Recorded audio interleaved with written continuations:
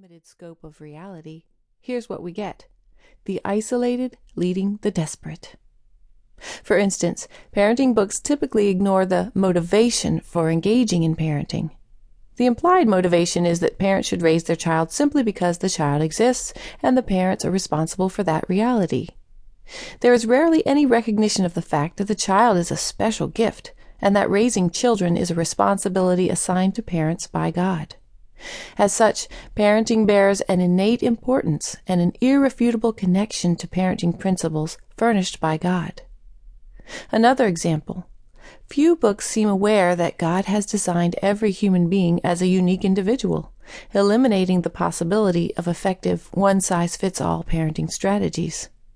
While it is a natural temptation to want a standardized checklist of actions that produces predictably favorable results, the individuality of each person suggests that such a simple tool is not likely to be effective.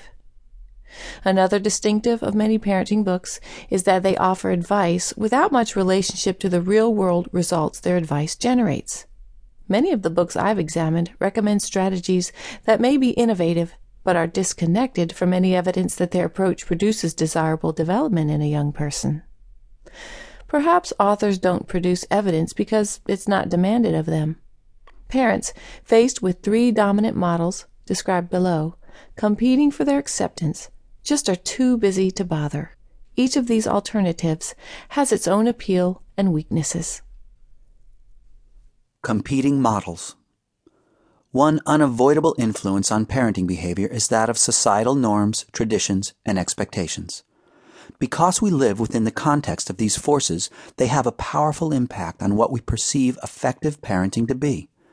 Many of these cultural factors are low profile or practically invisible. We practice them simply because we see or experience these elements so frequently in the media or in our daily excursions.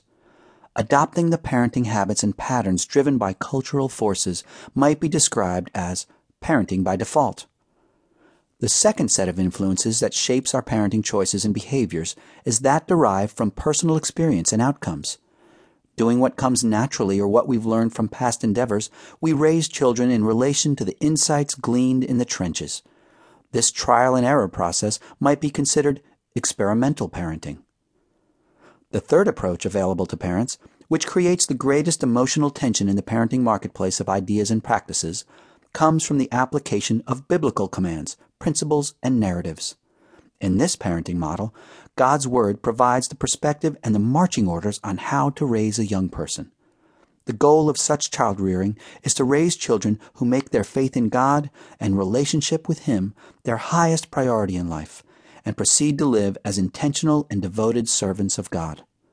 The role of parents is to guide the child to understand the principles and outcomes that honor God and advance His purposes. Success in this venture is measured by transformed lives. I have labeled this one revolutionary parenting. I bet you can guess which of the three I am promoting. Our research conducted for this book indicates that few parents are purists. That is, few parents draw only from the well of standards and practices associated with just one of those three platforms. Most American parents concoct their own unique mixture of parenting ideas and routines, based on a rather general idea of what they are seeking to achieve. The research suggests that most parents talk a better parenting game than they play, largely because they have such vague notions about the process and product. Yet the research also reveals that it is possible to perform one's parenting functions at a very high level of personal competence and productivity if a particular set of parameters are in place. We'll get to those. So, to get back to our earlier question, do we need another parenting book? I believe the answer is yes.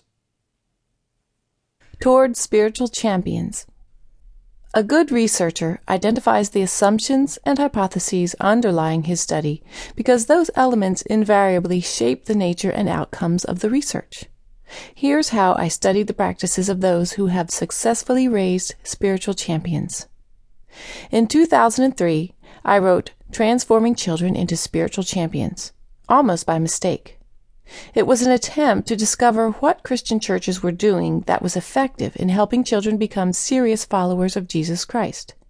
It became a surprise bestseller and has apparently helped tens of thousands of churches to understand that people's lives are shaped